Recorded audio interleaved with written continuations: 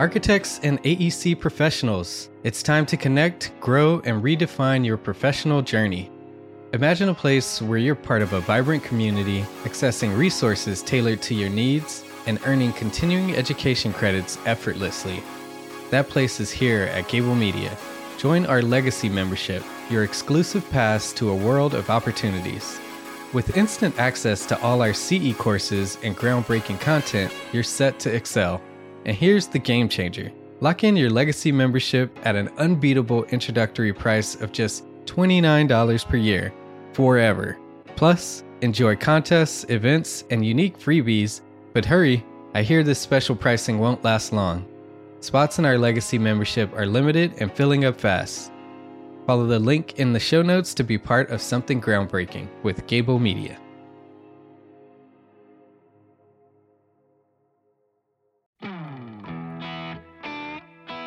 My name is Mark R. LePage, and I'm joined by Patrick McLaney, FAIA, and former CEO of the international architecture firm HOK.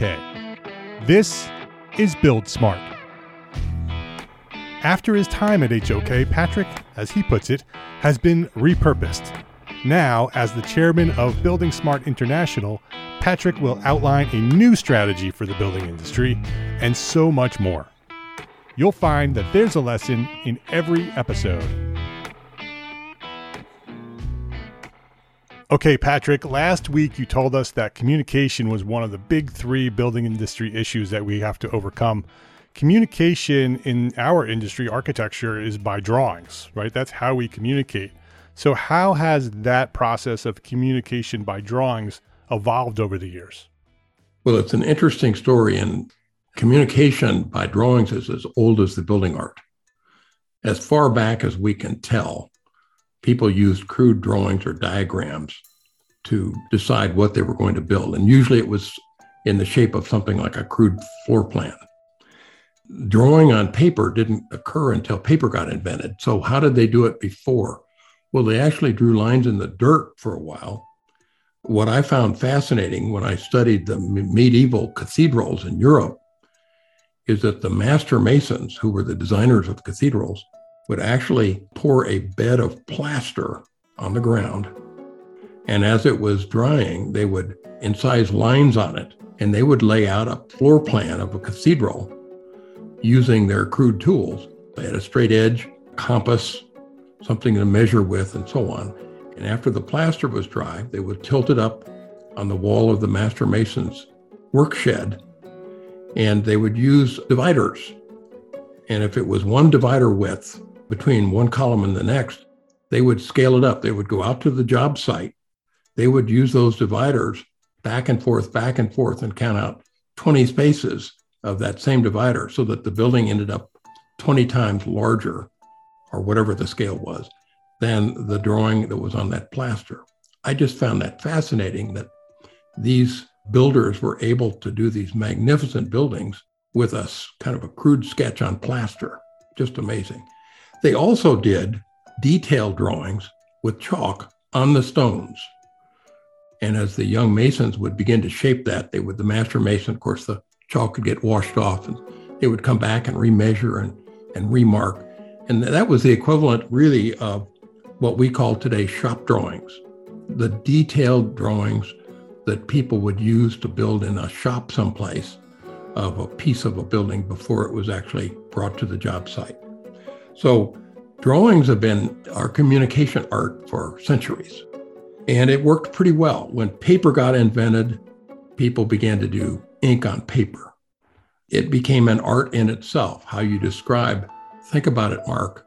Buildings are in three dimensions, right? They have length, they have width, and of course they have height. So we had to invent a system to describe a three-dimensional building on two-dimensional paper. We started with floor plans. Floor plan is a view looking from the top, from the sky, if you will, with the roof removed, so you can see how all the walls are laid out and so on. And elevations are drawings that show the sides of the buildings, what it's going to look like when it's finished. And cross sections are as if you took a big knife and you cut through your building so you could see how the pieces fit together. And then lots of drawings after that were details, showing how the window fits into the wall, or the special place where the post meets the beam as part of the structure, and so on. And that worked very well for centuries. It worked because buildings were simple. The great cathedrals of Europe were basically stone. And yes, there were other trades involved.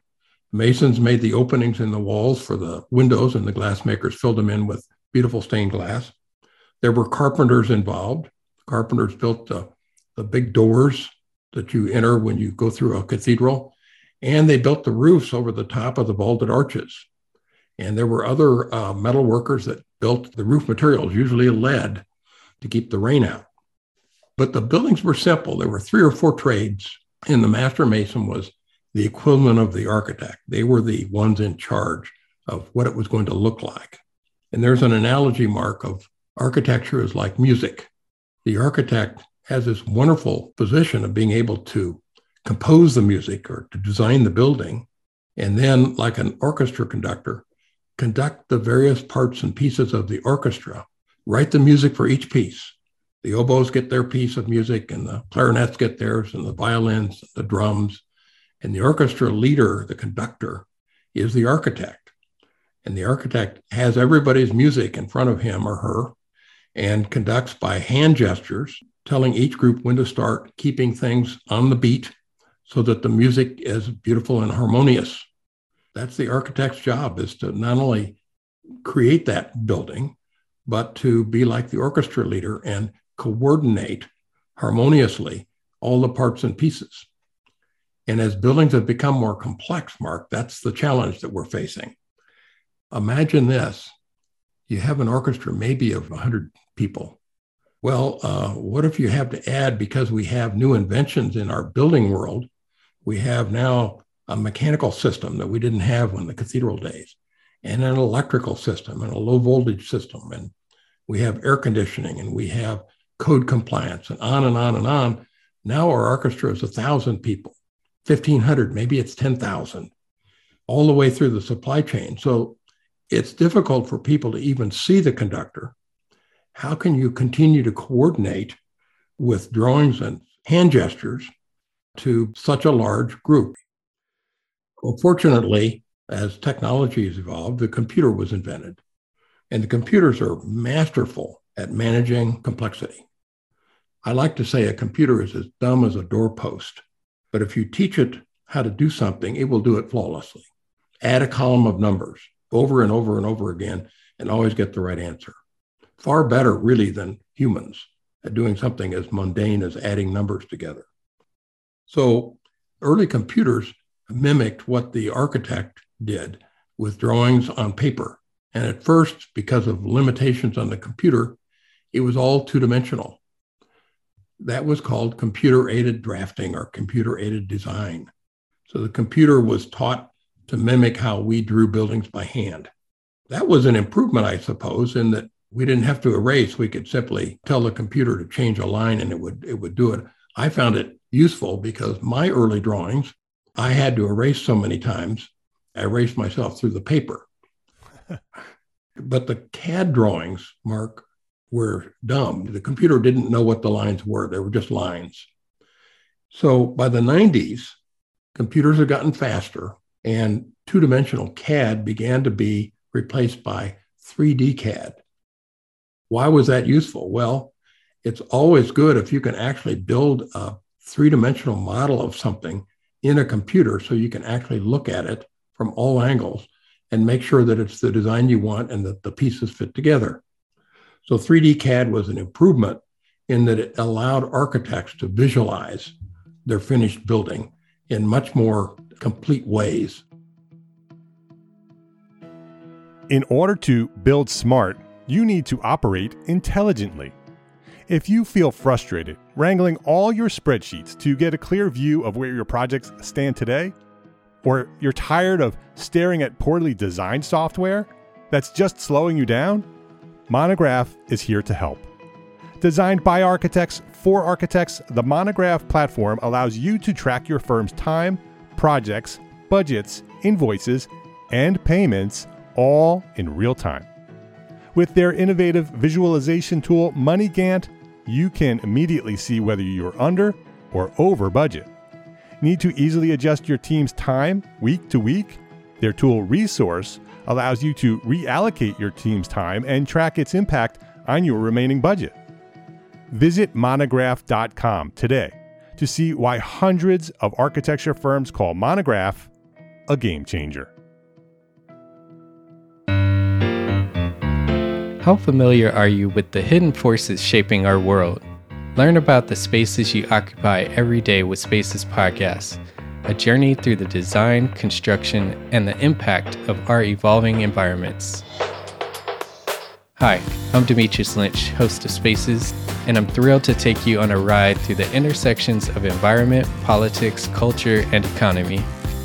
Join me and leading industry professionals as we uncover the stories behind the spaces that shape societies, past, present, and future. Today, there's a certain amount of cynicism and kind of general malaise. Maybe many practices should come together and think about common goals, solving some of the major issues of the day. If I'm not mistaken, am I seeing like a wallpaper that is imitating books in some places? Yeah, I have to say now we are in peace with this. But Subscribe now by following the link in the show notes, and let's unravel the secrets of our built world together. Spaces Podcast. Go beyond the everyday because spaces shape society.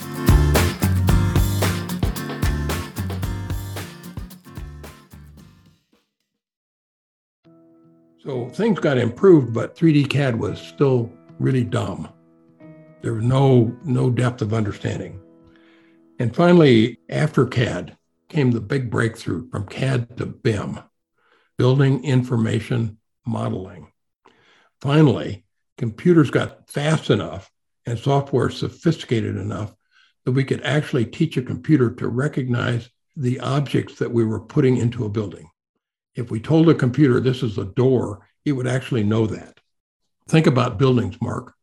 Buildings are made up of thousands of different parts and pieces, but all of them can be described in some way, usually by a little bit of geometry. A door is so high and so wide, and some words. It's a wood door, it's a stainless steel door, it's glass door, it's something. It's got a window in it, it doesn't.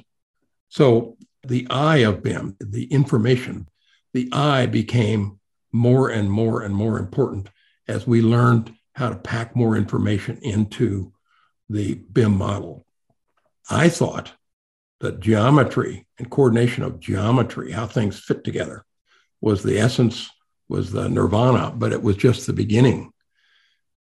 It's far more important that we coordinate things like how you insulate a wall so that you can keep the cold out in the winter and the heat out in the summer. And so you can have insulation value as one of the things that computers can be taught to understand, or how much sunlight comes through a window with what kind of glass you use. So if you're putting a window in a wall, a computer will be able to tell you how much heat gain you're going to have from the sun shining through that window at any day of the year. Those are marvelous things, Mark, and it's all because computers got smarter. So I think the information in BIM is by far the most important. Things like weight, volume, quantity, cost, energy efficiency, sustainability, and much, much more. So all these abstract concepts, if we can give precise information to the computer will remember it. I mean, that's the answer, right? Is to have all that information in that model. It has everything we need. What's the big problem with BIM? Well, it is the answer to have the computer manage all of that complexity. The problem is, Mark, the computer and the software that the computer uses reflects our industry. The software that we use as architects was designed for us by a software company someplace to our needs, to fit how an architect thinks and works and so on, and what information an architect needs to manipulate to design a building and so on. If we were engineers, we have different BIM software, often designed by a different company, specially designed for our needs. If I'm a structural engineer, it helps me determine the strength of a beam and whether it can span a certain distance between two columns. And if I'm an electrical engineer, I have wonderful BIM software now that allows me to lay out my electrical system and calculate my loads and automate many of the processes that I've been following and doing by hand. Well, here's what's wrong with it, Mark. Each software set is like a silo. The BIM software used by the engineers doesn't actually interact that well with the BIM software used by the architects. It's even a bigger gap between the design team and the contractor and the subcontractors.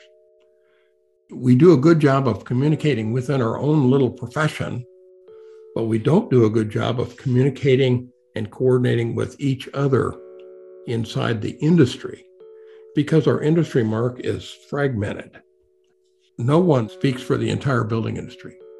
No one says, hey, architect, you need to coordinate with this engineer and you need to exchange information between each other at 50 times during the design phase and 25 times during construction. And we need this specific information to be exchangeable by your computers, by your software. So we haven't achieved that level of automation that manufacturing has achieved, where the computers are doing a lot of the tedious work of coordination and leaving the people to be the thinking and creating parts of the process. If you watch an automobile getting assembled these days, a lot of it is being done by robots. Well, those robots are being driven by a computer program that really understands and has been taught how to assemble that automobile. We have nothing like that in our building industry. Little beginnings of it maybe, but nothing for the entire industry because our entire industry is made up of parts and pieces. So I'm starting to understand this, Patrick. I'm starting to understand that our built environment is built by these teams. There's these silos. There's architects, engineers, contractors, owners, all these different people who are involved in these buildings. Then we've developed this technology. The software is there. All of the pieces are there, but there's no way for us to get all of these segmented silos to communicate with one another. So what's the answer to this? Can't the software companies just get together and fix this? Yes, well, I've had many discussions with software companies about that. And the software companies are eager and willing. They begged us, please tell us what you want us to do, and we'll do it. We just have to have clear instructions from the industry. And so far, until this moment, you've only told us what your segment of the industry needs. So the issue that we have to overcome, Mark, is we have to reinvent our industry, at least as far as how information is exchanged. And we have to do that by creating something new. Mark, this is audacious. To create from scratch a global organization that would be charged with developing open standards for the industry, not just for the architects, not just for everybody, and have that organization do this process, this work by consensus, not by forcing everybody to use some technique or another. And that is a long and daunting task. And that's, of course, the story of Building Smart, which we'll be getting to next week when we start talking about what we did about it. And I must say, I had no idea of the journey I was going to be embarking on when we began this process.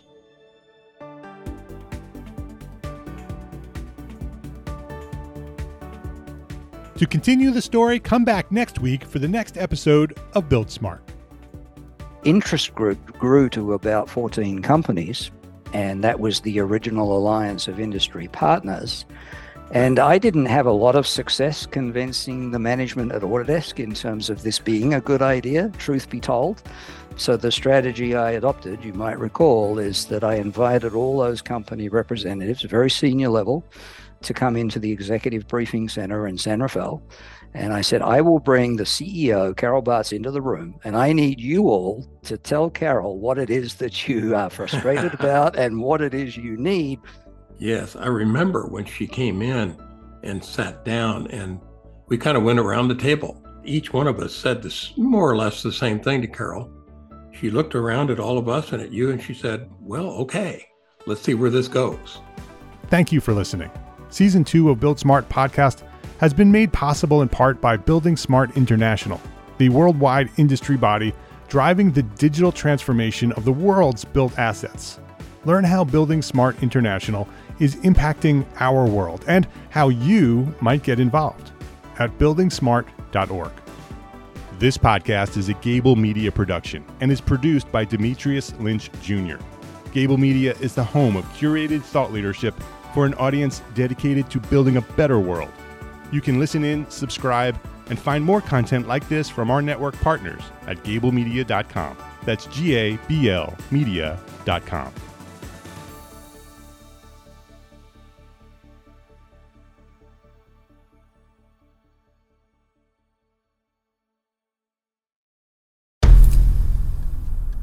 I've mentioned it to my family, but in terms of telling people like, oh yeah, we're doing this, I'm looking for projects, you got anything? I'm not there yet because it scares the out of me. Dreaming of launching your own architecture firm? Well, buckle up for a wild ride with Emerging, the podcast that shares what it's really like to start an architecture firm. Where do we begin? We don't even know what type of business to formalize as. Is it an LLC? Is it an LLP? Like, how are taxes? I mean, the list is astronomical. Season 1 featured founders Jeffrey, Lexi, and Chris, owners of Level Studio Architecture, are your fearless guides on this unfiltered journey from napkin sketches to a thriving studio. One evening, stumbled into one last dive, we sat at the bar and pondered our postgraduate futures.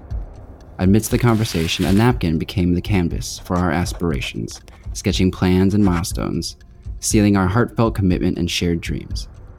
In drawing down dreams on a napkin collectively, that then, in your head, you've rooted like, oh, I'm connected to these people, like long term. The process of starting an architecture practice brims with excitement and challenges, demanding meticulous planning, flawless execution, and unyielding resilience. I kind of hate the term because it's so overly used, but I think everybody knows imposter syndrome. And I think it's so real to this day. I don't know if it's with everybody, but with me, I'm always questioning like, us, can we do this? Are we ready to do this? Are we prepared? Can we do it? Did we just decide a name? We did it, guys. Oh my God. One that came out of nowhere. Woo! It came out of nowhere. I liked it. I saw it. Ready to turn your aspirations into reality? Follow the link in the show notes to subscribe to Emerging and chart your own path to architectural success.